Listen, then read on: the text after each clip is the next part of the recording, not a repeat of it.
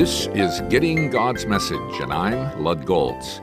We've considered the fourfold affirmation about how the shepherd in Psalm 23 cares and provides for those with whom he has a personal relationship, verses 2 and 3.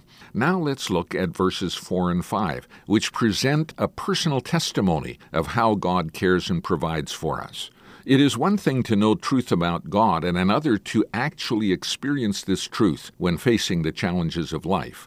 The psalmist declares, "Even though I walk through the valley of the shadow of death, I will fear no evil, for you are with me. Your rod and your staff, they comfort me." Notice the change from he in verses 2 and 3 to you in verses 4 and 5.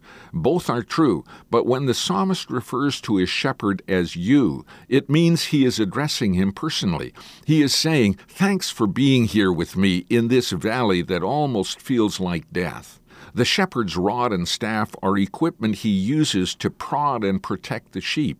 The point being, he is personally involved in seeing they go where he wants them to. He is not delegating this to someone else. He is there and is participating in what they are going through.